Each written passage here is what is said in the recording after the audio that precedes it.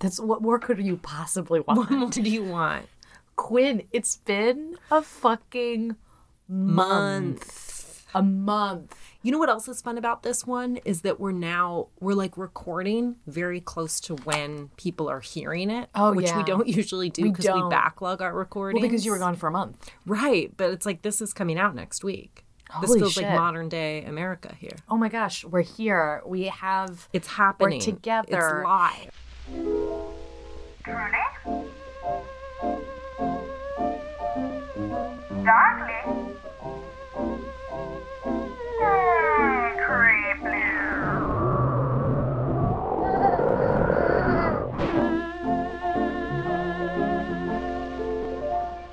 I do want to start with a story time.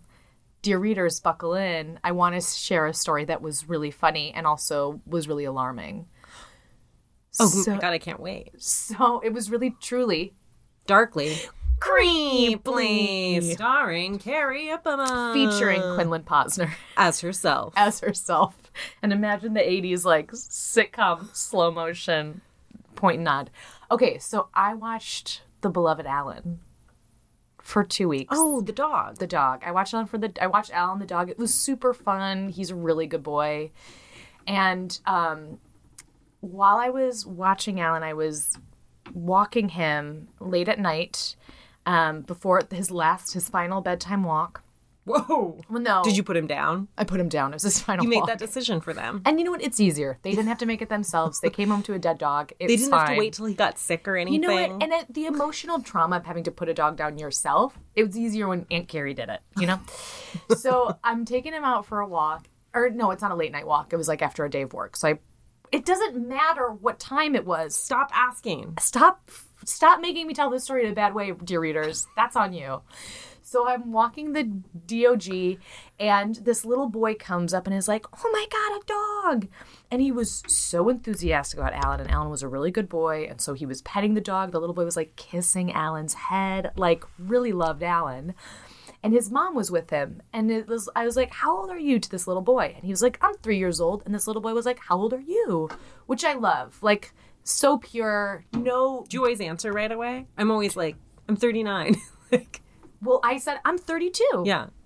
And his mom was with him, and she was like, oh my God, you do not look 32. And I was like, and I said, and I think it was okay, but I said, you know, I don't have any kids, you know. I said that. And we were talking, and her son was just so sweet with Alan. She loved Alan. Very nice. And she's like, I'm 33. And I was like, oh, great, cool. And then we kept talking. And she's like, you really don't look 32. And I said, how old do you think I am? And she goes, 40s. Are you fucking kidding me? Wait, the story is not over. The story I is really not like this lady. finished. I hope you befriended her because she's funny. All right. Yep. Griffin is pissed that we're recording and he's playing with the ball right at the fucking wall in the middle of my incredible story. I'm just going to text Matt. Could Griff play with that ball in heaven? Putting down dogs, putting down kids. It's a whole thing. Oh my God. What did Matt say? He said, Jesus, that went dark fast. I'm on my period. What do you expect? Flash forward that week, I was taking care of a dog. I was also taking care of a friend's car. In New York, you have to move it to other side when they're street cleaning, and you know my friend needed some help, so I offered to help.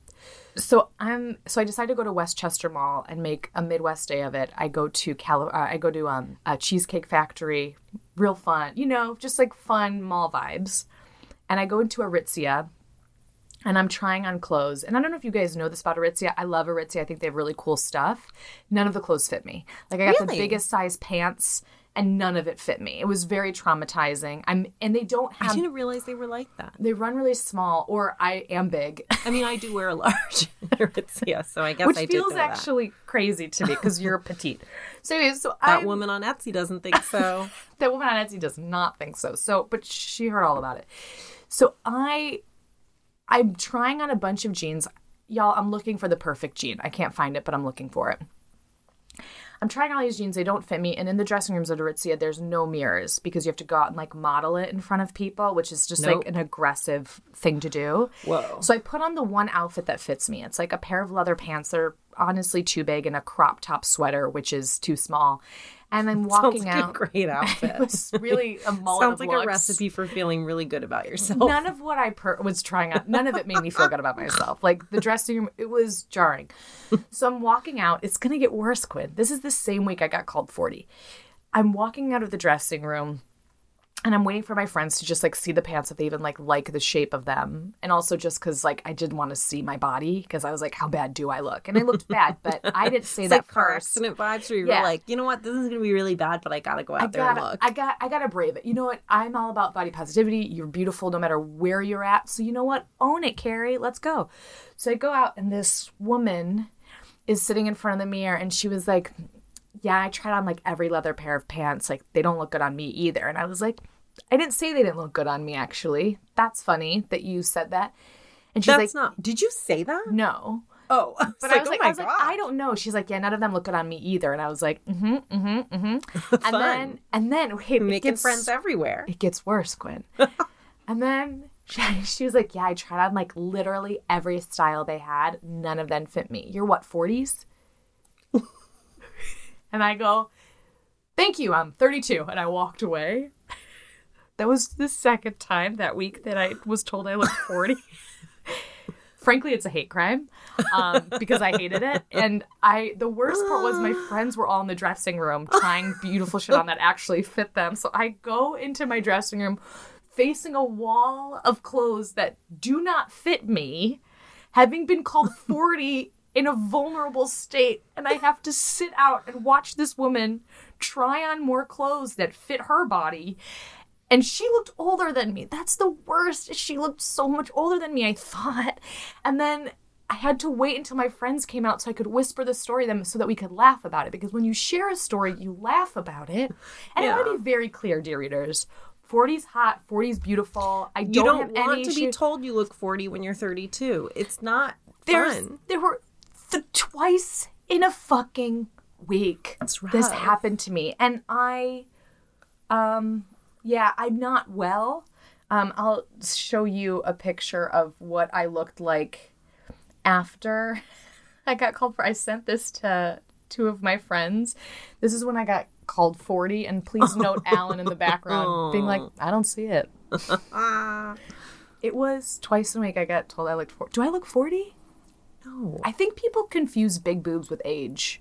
Oh, interesting. I do. Although I was wearing a full-on winter jacket with this one. Like, height and boobs with I look age, I don't know. 40 at least whenever I'm leaving a Marco Polo. And I know that because I have to watch my face the whole time, which Marco Polo, please think of a new way. But I'm always like, it's also weird because you're like trying to talk to your friends, but you're like, I have that many forehead wrinkles when I make that face.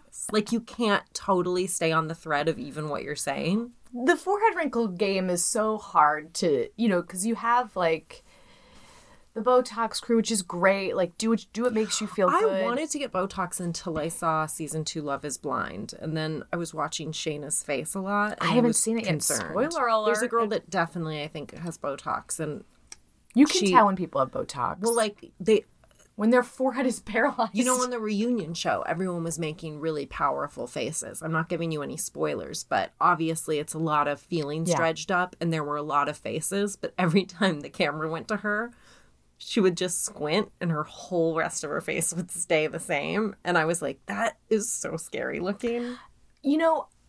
I don't have issue with it. I've been tempted to get it myself. I think because if you're on social media, if you see like, there was this article today that I just like skimmed by and it was like Cameron Diaz doesn't care what she looks like.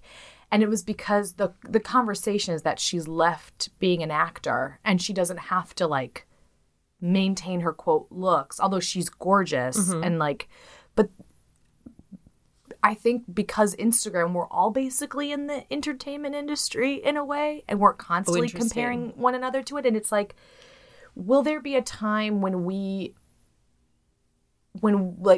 wrinkles will be back? Like, will it be? I don't think they're going to circle back, no. I just, you this know what? I fear was of aging thinking- is just so To me, it's scary. also a fear of ego. Like, do I want to spend my money on this thing? Yeah. I'm tempted to do like what the housewives do when they're like, oh, I have a deviated septum. So I just said, as long as you're going in there, just do this and this, because they're already in there. I kind of want to be like, I'm starting to get headaches. I've heard Botox is really good for that. Like, I've thought about getting a breast reduction for sure, but I'm like, I want to, if I have kids, I want to breastfeed, and like, I know you can, but I don't know, I feel like I just wait till after breastfeeding to see where they lay. where they land. Where they land. It's going to be because it's going to change. Sister. Spoiler alert. Yeah, but I mean, I'm curious of like, I don't want to do any surgery on them I feel that. before, they're going to change drastically if I get pregnant. If I find a human who would want to inseminate me, which is at this point is the bar that we're seeking to clear. It's so dark. Hoa woke up this morning and was like, Mom, I want to learn how to read before I go to school today. And I was like, sure. Yeah. Okay. My God. So he was like, I'm trying to feed him breakfast and get him dressed. And he's like running around with a Dr. Seuss book, pointing at words, getting really frustrated. He has not tried to read at all until this morning. So it was a pretty frustrating goal that he set for himself to try to learn in the hour before, as we're getting ready for school, to learn how to read. So he was like pointing at words, being like, what does this even say, Mom? And what he was saying. Oh my God. And then he was guessing. He was like, I already know this word. And he'd like point to the word morning and he'd be like, day, because I sounded it out. And I was like, well, you mean you looked at the picture. You just memorized the book. And incorrectly at that. So anyway, but stressful morning. Tried to teach Ko how to read. Why do you think he wanted to learn? Do you think his friends know how to read? I think it's because you know how he got really into math, like addicted to math. So I bought him like this extra subscription because he loved Number Blocks, the show. Oh my God, he was which is obsessed. British. And now he's watching Alpha Blocks, which they're like, we can laugh, we can sing, we can do anything. And they like make words. It's a little confusing because they do call Z Zed. UK. So it's Canada. really cute when he goes to school and he's like Zed. But yeah, so he's really into spelling. And he's going to spell honor Honour. Oh my God, check we're with fucked. a Q. He's going to really go for it. My Canadian writing partner, he'd be like, you mean the check? And I was like, no. CK, bitch. Check And what? then I slapped him across the face. And he was like, I'm so sorry. So you got to treat those Canadians. They're too nice. Slap it out of him is what I always say. Let's do stories. Oh, no. How about we talk about Megan? Megan, you joined Patreon again. Megan, I'm begging you to be friends with me because you are a modern day hero. It went everywhere. It went everywhere. And a modern day hero. What is the other way? Is an olden day hero? Is the question. What is the difference between Megan? Megan, the modern day hero. Love that for her. Love that for you. Megan, I said that because there's an extra H in your name, and it must be for hero, because there's a hero right inside of you. Is it Meghan? You got it. That's not an extra H. She has an H. Moving on. It sounds like it was like it's like MEHGHA. You know what? You bring up a good point, and I'm just going to use this as a springboard to say, segue. Speaking of H, Talk to me. why don't we thank Harley? Vroom, vroom. She's a Harley girl. She's a Harley girl in a Harley world, but she's still got time for being a Patreon. It's amazing that you can't teach Ko to read, but you're able to do that off the cuff. It's crazy. It's insane. In terms of skill set levels, it's kind of just incredible that you can do it all. What can I say? I'm the quintuple threat that you are is just unbelievable. It's unparalleled. You know what? Let's hear from even somebody else. How about let's hear from a word from our sponsors? Sure.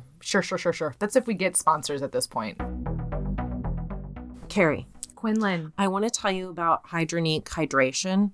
Basically, what happened was that there was a frontline healthcare worker who was getting a bunch of headaches during the pandemic. And there was this research study that showed that up to 81% of frontline healthcare workers get new headaches, and it's because of their PPE. It's because of like the face masks and the shields. It prevents them from eating and drinking properly during their job, and everybody starts to feel like shit, like just tired, dehydrated. So the founder's like, okay, we need a really quick drink that has all the vitamins, the minerals, no sugar, keto-friendly, healthy, but everything on the market isn't what I want, so I'm going to create my own thing. And thus was born Hydronique Hydration. Remind me something. What was your resolution this year? To drink more water. And so instead, I'm just going to drink Hydronique Hydration. Go ahead and get it. You can visit their website at www.hydroniquehydration.com, and I will spell that. It's www.hydronique hydration.com, or just search Hydronique Hydration on Amazon. And they are currently offering a $10 discount coupon at checkout for this next week. So we'll put the link in our bio. Go for it. Stay hydrated. Thank you to our frontline workers. We love supporting this work as well because of all the amazing work that you do for us. So hydroniquehydration.com. Get yours. And we're back. I do like that new one that we do at the And We're Back. Carrie, I've got a story for you that is long and long. Great. Twists, turns, backflips, side angle pose. So here's my question. Triangle pose. Here's my question. When we take a month break, here's what happens. Quinn will read like a book. Quinn will be like, I'm going to do all this research. Carrie is like, great, got a month off. That's accurate. I do the night before being like, I'm out of practice. And then really drag my feet on research. Really drag Good my for feet. you. I am Take that month off. You know what happened? I read a couple true crime things hanging out at my parents. I never read books, and I actually read books this month. This is not from a book. This is from the New Yorker, True Crime Edition, ABC, and CNN. Hard-hitting, real news, real facts. Bringing you the story of the Eastburn murders. Okay, let's go. Let's do this thing. Let's fucking go. So our story starts with a man named Gary Eastburn. He meets his future bride, Katie, at a softball game for singles.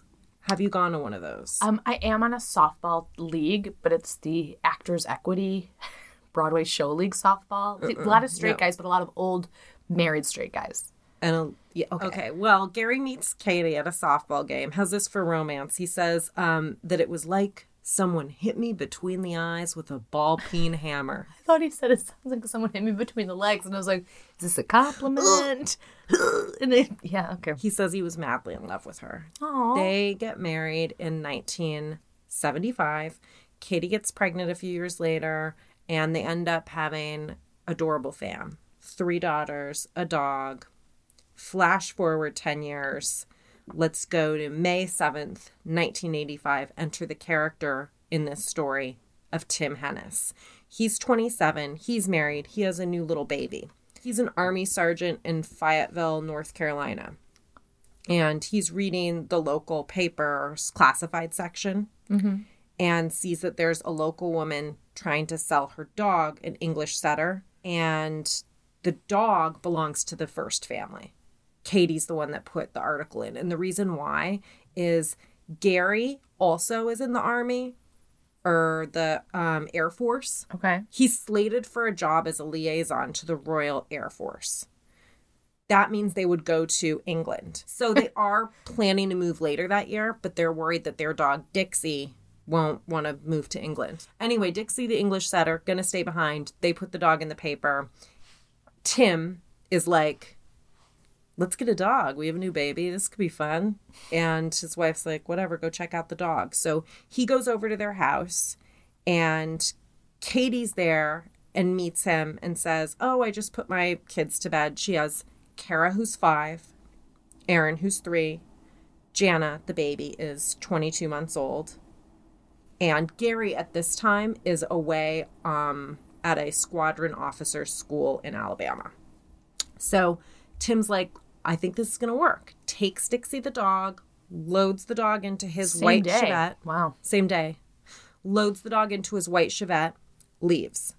Now, 4 days after this, Gary is calling home trying to talk to Katie. She's not picking up. She's not picking up.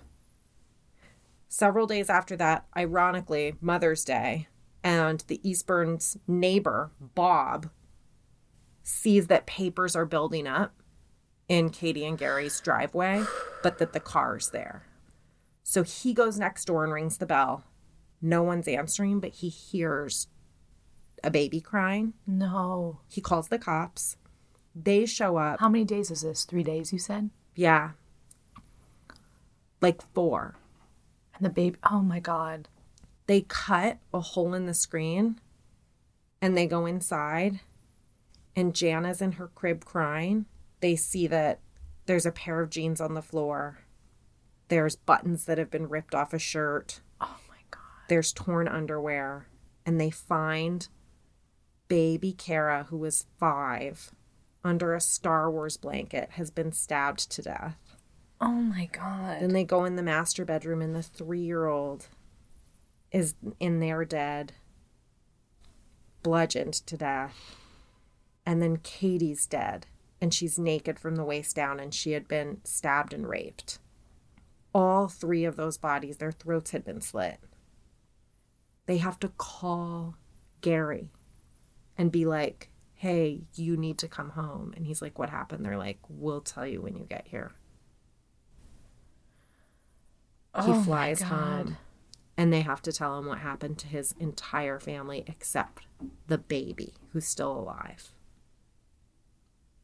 Almost 2-year-old Jana. Oh. They ask Gary if he has any Inkling ideas of at who all. it could be. And he's like, no, I don't know. No. Has anyone new come into your life recently? I don't know. We sold our dog. They ask Jana what happened. She's almost 2. She's 22. And they're trying to be like, what happened? And she keeps repeating, like, hide from the burglar. He's going to come get me. No. They show her a picture of her mom to try to, like, see if it jogs her memory at all. And she just kisses the photo. It's like so sad. So the detectives go back to the house, collect fingerprints, collect hair. They do a luminol test. It looks like there's been some smeared blood when they did a luminol test, like someone tried to clean up. Mm-hmm. What's missing, Gary? You come into the house. You know your house. Tell us what's missing. That couldn't have been fun for Gary. He basically is like, there was an envelope of cash. There's an ATM card I don't see. There's a piece of paper that had the ATM passwords on it, which seems like really a thing you irresponsible. shouldn't have. Yeah. But that is all gone. Then the detectives get contacted by this guy, Patrick Cohn, and he says, hey, on that night around 3:30 in the morning, I saw a tall white guy who had on jeans and a knit cap and a black members-only jacket leave this house. And the guy had a garbage bag. And he said something like, leaving a little early this morning to me. And then when he left, I noticed he was driving a white Chevette. Like the dog. Yeah, like Tim drives. He describes the man and they do a composite sketch. Now, it's been days at this point after the murder and after the discovery of the murder. And Tim Hennis is at home with his baby, with his wife Angela, with his dog Dixie, his new dog, watching the news, and hears the detectives are looking for a man that drives a white Chevette that got this English setter the previous week. Now, he and his family had heard about the murders, but had not actually connected that it was this family. Yeah. So they're like, wait, what? We got to go to the cops right away.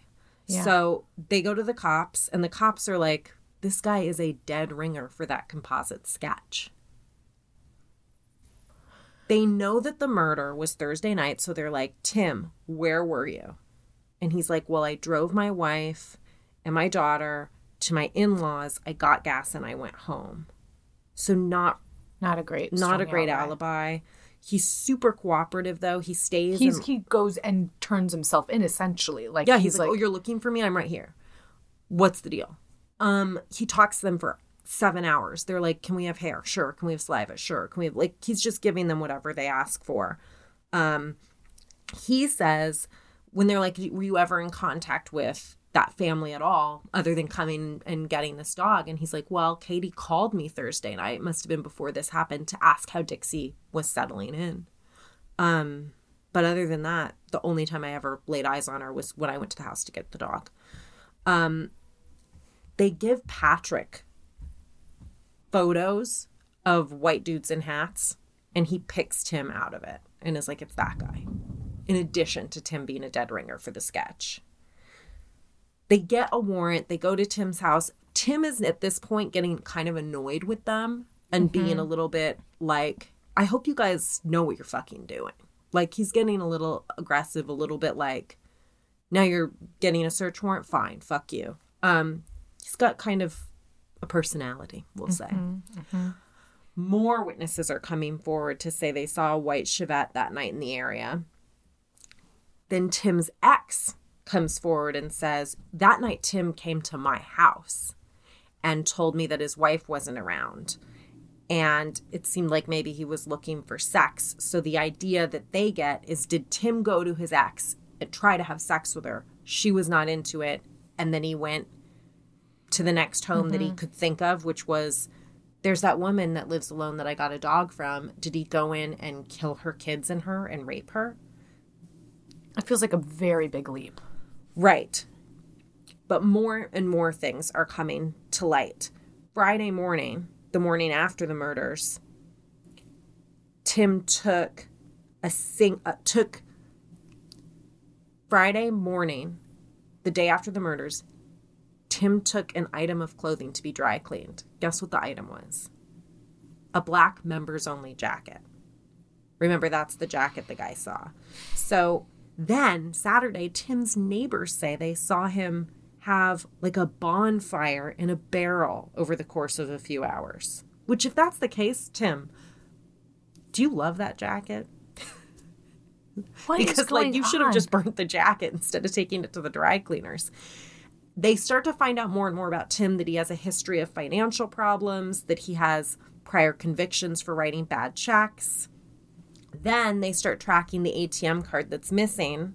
It was used on May 10th at 11 at night, on May 11th at 9 in the morning, and both times the max was withdrawn, which is around, I think, $150. Tim's rent was $310, and he was late that month, but did pay it. But he paid it after those 2 withdrawals we know happened. Then they track down the woman that was at the ATM, because they can know what time it is. They find the woman that was at the ATM behind whoever withdrew that money. Yeah. Right? And they're like, do you remember anything? And she's like, tall man with blonde hair, camouflage pants, got into a light-colored car. Basically, he's going to go to trial, and before trial, they're like, Tim, do you want to do a plea deal? And he's like, no, I didn't do this.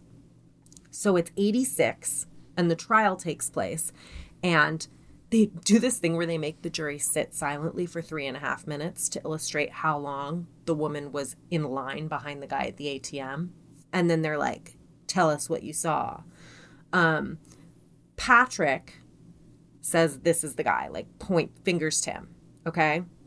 When they do the closing argument, the prosecutor says, there's your baby killer. He's the one responsible for the deaths of these kids and their mother. The man responsible for taking their lives is sitting in this courtroom breathing the same air as you are. And hopefully it won't be for much longer. They deliberate 10 hours. They come back guilty on all counts, which is 3 counts of first-degree murder and 1 of rape, to which they're going to take Tim out and lead him to prison, and he, like, takes off his wedding ring and gives it to somebody and is like, tell my wife I love her. They put him in a suicide prevention cell, and 3 days later he's sentenced to death. So he's in prison awaiting death, and he gets a letter which was postmarked the day after he was sentenced, and it says, Dear Mr. Hennis, I did the crime. I murdered the Eastburns. Sorry you're doing the time. I'll be safely out of North Carolina when you read this. Thanks, Mr. X. So he gets that in prison, and he's like showing people, being like, what do I do? Poor Gary. Gary's lost his whole family. He cancels England, like the move, but later in 1988, he does end up going with Jana. Then Tim Hennis, who's been appealing, he argued that there was too many graphic images shown by the prosecution, and that he's grasping at straws. He's just like trying to any really appeal because he's death, you know. This is interesting though, because he's saying you showed too many of these gruesome pictures. It got the jury really riled up against me. This goes to the Supreme Court, and so Gary flies back. A retrial is awarded, and this argument becomes known as the Hennis ruling. And defense attorneys after that will try for this all the time to be like, we have to limit how many photographs of the victim, jury's allowed to see. Are they redundant? Or could they unfairly prejudice the jury? So it becomes kind of an important thing that happens. Wow. So now they're having this retrial, and their goal in it is to discredit Patrick, the eyewitness. Okay? Patrick makes it easy. He's been behaving like a idiot and telling people that he can do whatever he wants because he was a witness for the cops. And they prove that the night that Patrick saw this guy in the knit cap and the jacket, that it was really overcast and that he was describing it as clear. They also introduced the letter from Mr. X.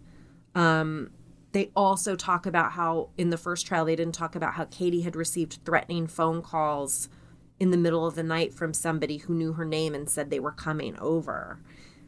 We find out that the woman that was at the ATM originally told the investigators, I don't remember anything.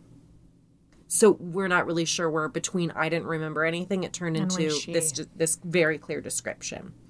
There were footprints found outside the home that were 3 sizes smaller than Tim.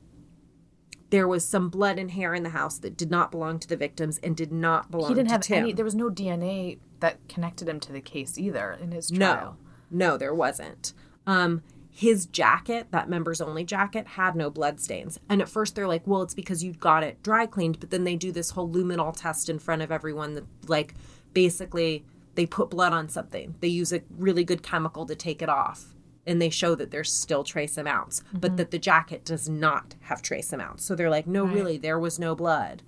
There's a new eyewitness, a newspaper delivery gal who's like, at 2 a.m. I saw a long-haired man driving a light-colored van. Right. So they're like, was it a white Chevette? Was it a light-colored van? And then I think the big thing that happens is that they find out that in this neighborhood lives a tall, blonde, teenage boy that looks like Tim Hennis, and that he has a habit of taking late night walks on this road, and that he does it a lot around 3 a.m. And what does he wear? A members only jacket and a knit cap. Exactly. So the defense says, you have physical evidence crying to you, just absolutely crying to you that he is not the man. You've got a pubic hair in there that ain't him. They're putting a doggone square peg in a round hole, and it doesn't fit, and it stinks. That's what they say. So, not guilty on all counts, suddenly. Poor Gary. I mean, poor Gary and Jana. Like, they thought, my heart goes out to them because, like, this guy clearly, I mean, it seems like he's not the guy, although there's a lot of damning evidence. Well, the detectives still feel like they had their man. And this case is getting attention from the North Carolina Actual Innocence Commission, who deal with wrongful convictions. After the acquittal, Tim is re-enlisted and gets 3 years of back pay, a good conduct medal, and gets a promotion to staff sergeant. And then in 1990, he goes off to Saudi Arabia for Operation Desert Shield, and he gets a bunch of awards for that service. And Everybody likes him. His friends call him a gentle giant. He ends up having another child, and they all move to Fort Lewis in Washington, and he becomes like his son's scoutmaster. Right. He retires in 2004 from the Army and then gets a job at a waste treatment facility. Meanwhile, Gary returns to England, gets remarried to a British nurse, leaves the Air Force, and is abroad in England a while, and then he and his new wife move back with Jana. So, DNA testing in the late 80s, meh. Now we're in 2005, 20 years after the murders, and they did have sperm that had been taken from Katie's body and never tested. So the crime still hasn't been solved. No one's been put away. So they test it. This is crazy to me. They put it in for testing. They get the result a year later. Oh my God, the backlog of DNA testing is so long. Guess whose sperm it is? Tim fucking Hennis. Tim fucking Hennis. The detective calls Gary and is like, Gary, you're not gonna fucking believe this. I'm sorry, my gut just dropped. It was him the whole time. Double jeopardy. Already been tried. Double jeopardy. So, I don't know if you remember, but this happened in a case we talked about with Jeffrey McDonald. He was in the Army, but he's not in the Army anymore. So what happens is, I'm going to just explain, Army regulations are that if a person... You can get convicted. There's certain Army laws. So did he get tried under Army? You can be tried in a civilian court, and you can be court-martialed. So they call in military attorneys, and they're like, this is what we found. And they're like, but he's retired. And they're like, well, okay, we're going to ask the Secretary of the Army to recall Tim to active duty and then charge him with 3 counts of murder. Did they do it? Because they can't, by the way, they can't charge him anymore with the rape. Statute of limitations. They do it. Oh my God. But they do it. He like turned himself in. That is so insane. So they arrest him. Well, when I say they arrest him, that's not totally what happens. They recall him to the Army and they charge him. Weirdly, for a month, he still collects military pay and benefits, and he's not confined or restricted at all. He can actually he works half days, and then in the afternoon, he meets with his attorneys. So he's not like in prison. Well, court-martialing, I think, probably is different. That is so... It's totally different, court-martial. And it's very controversial that they did this because... this was the quote I read, and I was like, ooh, this is tricky. Why does someone who dedicates their life to defending this country have less rights for a non-military offense as compared to a run-of-the-mill civilian? I understand that. This is insane. I'm shocked. In these court-martial cases, the jurors are actually called members. And in order to achieve a conviction, 2/3 of them have to be like, he's guilty. And to get a death sentence, they all have to be like, he's guilty, and they all have to agree on the punishment. Okay. So now we're 21 years after he was declared innocent. And the defense goes the route of saying, because they can't deny the sperm, the DNA. So they're now like, well, maybe they had consensual sex and someone else did all these murders. And maybe they had sex the day he went to get the dog and the sperm was still in her body. And then someone else came in and did these murders because, her husband was a soldier and was away. And we all know how that goes, how when the soldier leaves home, the wife strays. Here's the thing. Suggesting that when soldiers are gone, their wives always cheat on them is to a room full of soldiers is actually not a great tactic. I'm like, know your audience. They're all like, what are you saying about my wife? Oh my God, this is shocking, Quinn. So the jury's like, guilty. Death penalty is confusing because they are like, isn't that a little bit about if this is a contributing member to society? This guy got away with murder, was out 20 years, and did contribute to society. He went to Desert Storm and won all these medals. He was like a scout leader. He was in many ways, on paper, an exemplary civilian. It's like... I mean, listen, I don't believe in the death penalty. I think we've talked about that 20 fucking million times on this podcast. Well, during the 20 fucking million sentencing times on this phrase, podcast, but right, during the sentencing, Gary takes the stand and they're like, what do you miss most? And he just says, them. I miss being with them. And his daughter grows up without a mother, without her sisters.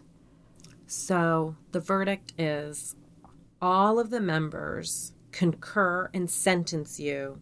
So the verdict they say to him is all of the members concur and sentence you to be reduced to the grade of E1, to forfeit all pay and allowances, to be dishonorably discharged from the service, and to be put to death. Tim Hennis appeals. They say that his break in service makes this whole thing basically unfair and that he shouldn't have been prosecuted to begin with. Gary says he would like to see him rot in jail, and that Gary says, I don't feel any burning desire to have him hanged or shot or whatever they do. I just want him in jail. Yeah. Without the possibility of parole. And Jana is now 26 years old and says, he took the opportunity from me to remember or have my mom at graduation, at prom, or anything like that. And this final conviction brought her some peace, you know? She says that it gave her closure and that it made her feel more connected to the situation. She says, for me to be there and see all the emotion from everybody, my dad, the whole courtroom, that really helped me feel a lot more emotionally connected to my mom and 2 sisters. My biggest thing is, why didn't he kill me? Why didn't he? I don't know. We don't know. I mean... Oh my God. What happens? What a monster. What a fucking monster. Tim is transferred to Fort Leavenworth in Texas. He's still there today. He's the only person who has been tried for life 3 times and had not guilty and guilty verdicts. He's probably not going to get put to death because you need presidential approval for military execution, and that hasn't actually even happened since the 60s, so probably not going to happen. But that is the story of the Eastburn family murders. Oh my word. Crazy story, isn't it? That's an insane story. I can't believe it. What a roller coaster. We're so used to like wrongful convictions, so it felt like we were rooting for a great telling of that story, Quinn. Wow. Wow, wow, wow. And now, a word from our sponsors. Okay. I have to tell you a really cool, fun way to shop, and you will also be supporting another Dear Reader. Yes. Because Patreon subscriber, Dearest Reader Harley has a totally rad business with her husband. They're called A Witch and a Woodsman. And their website is awitchandawoodsman.llc.com. It's so fun. I love their site. I love their products. They sent us a few things and I'm in love. They do homemade spell candles that have like crystals in them and are different scents. They have custom spell jars, small, medium, and large, that I feel like would be really fun to buy, but also their stuff is so cute. I love it for gift ideas. And you're shopping small business, which is something we love. Yeah, they've got a bunch of really interesting stuff. You can buy a spell kit, and it's in a really pretty wooden box. Everything is wrapped just cute and pretty. That's why I said I think it would make a great gift.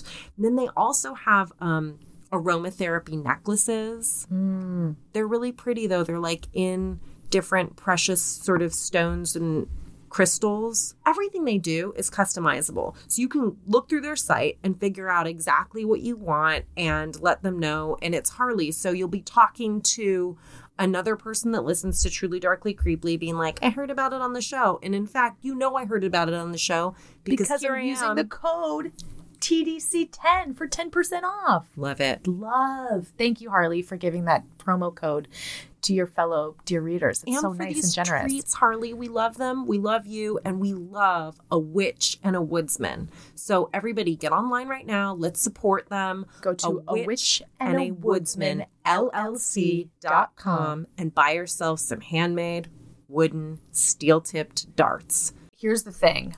You know I have a hard time finding a bra. Like, Yes. you know. And it's really hard to find bras that are comfortable, that work, that don't have an underwire. This website, Davy Piper, their whole mission is a comfortable bra for every woman of every size. I am wearing a bra that is not underwire, that fits me, that is incredibly comfortable. Which bra do you have on now? I have on the Nelly Simply bra. It's a wireless bra, and I got it in Twilight, which is this, like, really cute mauve color. I came here in another bra. And she switched into this And I bra switched into this and was bra. like, I I'm tried it not on, going and back. I was like, well, I'm wearing the Francesca Capri leggings. They are so comfortable. It's crazy. They're high-waisted, which I love. They're great for working out. They're great for working out. I can put my phone in the pocket. I also just want to say too that, like, the Davy Piper mission statement, I'm really into. They believe in, like, confident style and comfort no matter age or body type. You can go to davypiper.com and use the discount code TDC20 and save 20% on your purchase. That's DAVYPIPER.com. TDC20. Go and let your boobs breathe. And we're back. Okay, so I'm doing the story of Bonnie Garland. Do you know this little? No, I don't know this this little story. story. I got this information from Wikipedia. The courtroom sketches of Ida Libby Ongrave. I think it was like Virginia.edu. It was like a law school, but they had courtroom sketches. The Daily News. So Bonnie Garland is from an affluent family. She's the daughter of a successful lawyer. Her father, like, I guess affluent family. Her father, I don't think, was well off, but then became a lawyer, and they're well off. And she was a really sweet girl. She was a soloist with the Yale Glee Club. She was a cute little redheaded soprano. And she's a student at Yale in 1977. So it's like she comes from Scarsdale, New York, lots of money, you know. She goes to Yale. That's like a tale as old as time kind of vibe. Yeah. She meets Richard Herron, who is 3 years older than her. Yes, he's 3 years older than her. I found a bunch of articles conflicted whether they met when she was a freshman and he was a junior, or she was a freshman and he was a senior. But Richard Herron, he comes from East LA, and he grew up not well off. His parents were not married. His dad was a drunk. However, this guy was really bright. He had an IQ of 130, and he was the valedictorian of his high school. And he gets into Yale, and he sort of becomes a hero of his neighborhood, you know, kind of like making it out of like a really hard situation. He ends up getting a full ride to Yale.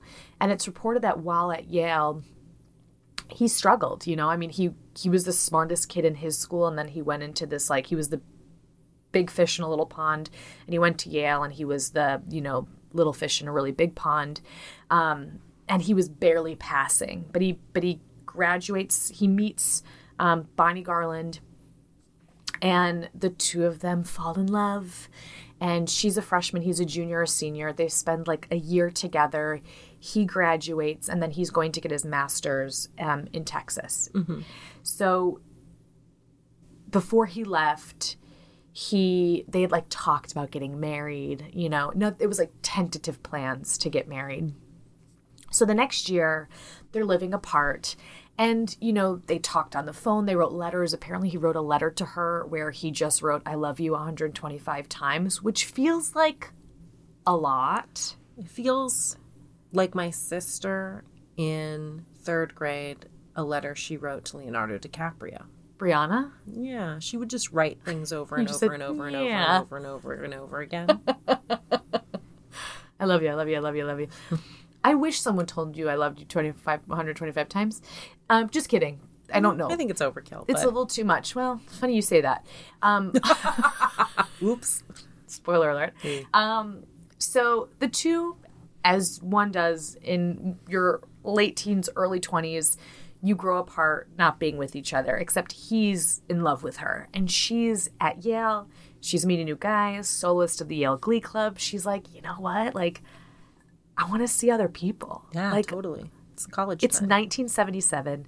She's like, I just want to fucking see other people. She writes him a letter. She's like, I'm seeing other people. And I think, when I read that, I was like, oh, did they not break up or whatever? I think it was like they were dating, but probably like in the 70s, it was a little like people weren't necessarily like sleeping with each other and exclusive. I don't know what the vibe was. I don't know what We weren't there. We weren't there.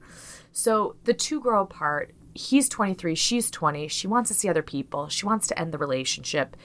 She starts like seeing other guys she might be interested in. She writes a letter to him being like, I'm seeing someone else. We shouldn't see each other. And he's like, listen, let me come out to see you to talk about this. And so she's pretty resolved, but she's like, all right, come out. Let's have this conversation in person. So with her permission, he goes to visit Bonnie at her parents' house to discuss their relationship. He flies out there July 3rd, 1977. So he stays on the opposite end of the house in the guest room. And he's there. And they don't talk about this, but I assume it's just awkward, right? Like I assume like it's her parents, her two younger siblings, her brother and sister, her boyfriend who she wants to be an ex-boyfriend, and she's trying to break up with him, and it's just awkward. So they have like the full talk July 6th, 3 days after he's there, and they talk, and she's like, listen, there's no convincing me otherwise. I want to see other people, and he's planning on leaving the next day. So they go to sleep. At 2 o'clock in the morning, Richard wakes up, and he walks down to the family basement. He gets a hammer. He walks up to Bonnie's room, up 3 flights. He has a towel that he's wrapped around the hammer. He puts it down outside of her room, walks into her room to make sure she's still asleep. Sees she's still asleep. He walks out. He grabs the hammer, claw side, and he smashes her in the head. He bludgeons her. Her skull is in pieces. He then leaves, takes the family car. He drives for hours, and he ends up in Coxsackie, which is 100 miles north of Scarsdale. He finds a church. He goes in. He finds a priest, and he tells him, I just killed my girlfriend. The priest then calls Scarsdale police, tells them what he heard. The police go to the Garland family home. They knock on the door at 8 o'clock in the morning. Her parents answer the door. The police are like, we have a report. Everything okay? We have a report that your daughter has been hurt. They go upstairs to Bonnie's room. She's gurgling, she's breathing, she's barely alive, holding on, but her skull is in pieces. She's taken to the hospital. She survives 20 hours and then dies July 8th. Oy. Heron is immediately arrested. But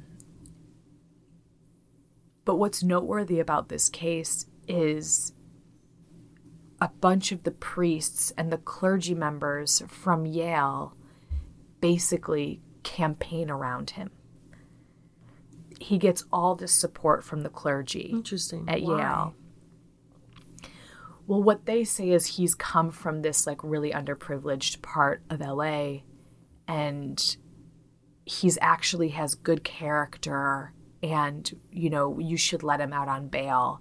And because of the power of the church, like nuns support him. He gets this like insane amount of sympathy. And Do you then think it's because the first place he went was confession? possibly, I bet that was appealing to them. well, they were like, they saw his remorse. They believe in forgiveness. I don't know. But the amount of people that started rallying around Richard Heron after bludgeoning his girlfriend to death is pretty remarkable. Right.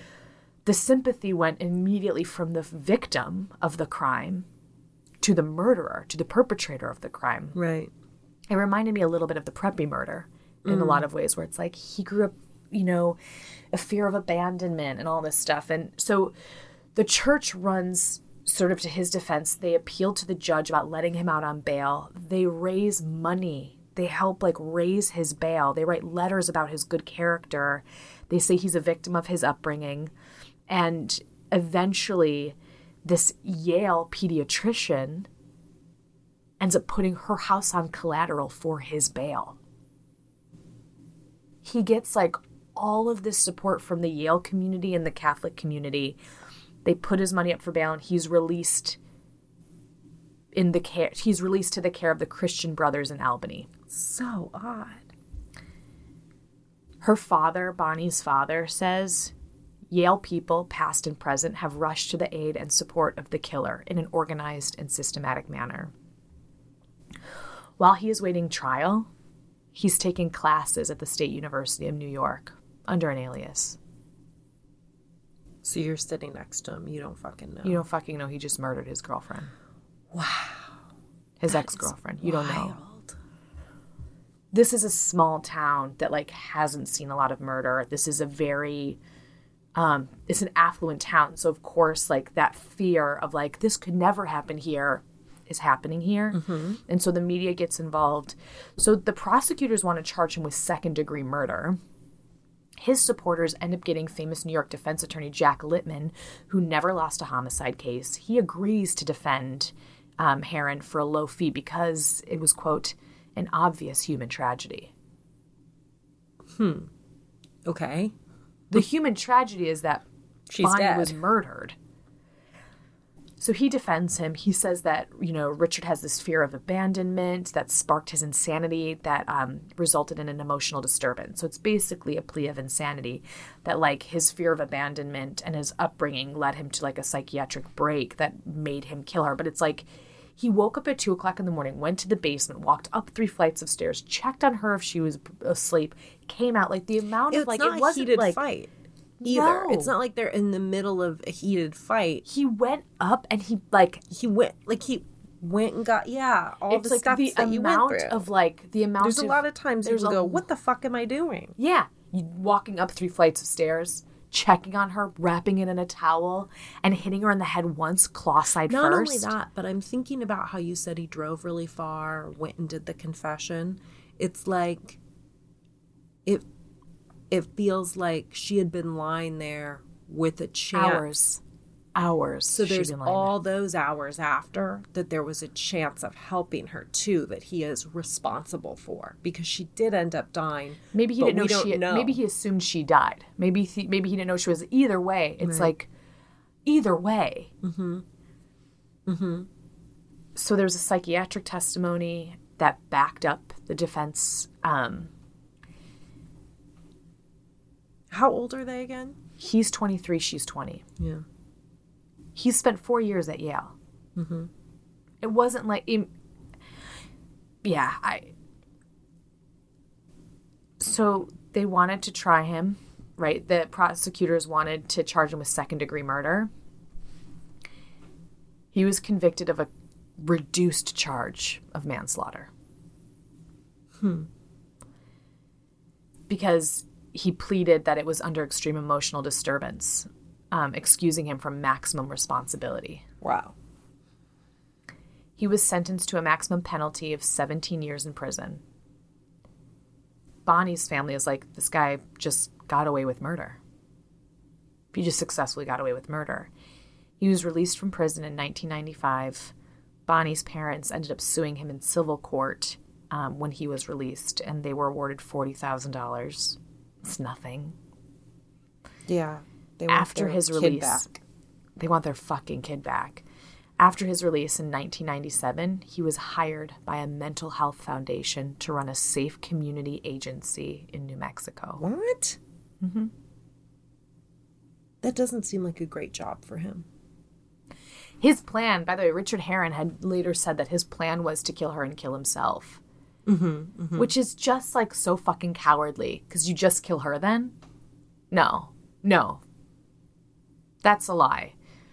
You don't like, you know what I mean? It's like, that's a fucking lie. You don't say, I'm going to kill myself, and then I killed her, and I'm like, oops, I changed my fucking mind. I'm going to skip the me part. I mean, you know what? I saw how violent it was, and you know what? I didn't love that for me. I didn't love that for me. So I went to the Catholic Church and I confessed. Could you imagine? I mean, my heart just breaks. It's like this, it's this incredible, it really is just so insane to me that the sympathy goes from the victim to the murderer in a way that was like orchestrated by the Especially Catholic in that Church and community like, that was also both of their communities. but also it was her community that she was That's what I'm murdered in. saying. His community was Yale, but like But so was hers. exactly. Exactly. Oy, oy, oy. Really bad. Well, thank you for telling that story, You're Carrie. welcome. You're welcome. I want to say it was my pleasure, but it was The opposite of that. opposites of pleasure day.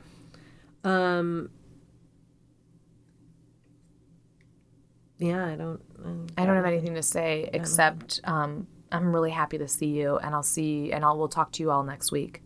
I'm so happy to see you too. That's my rose, the rest is my thorn.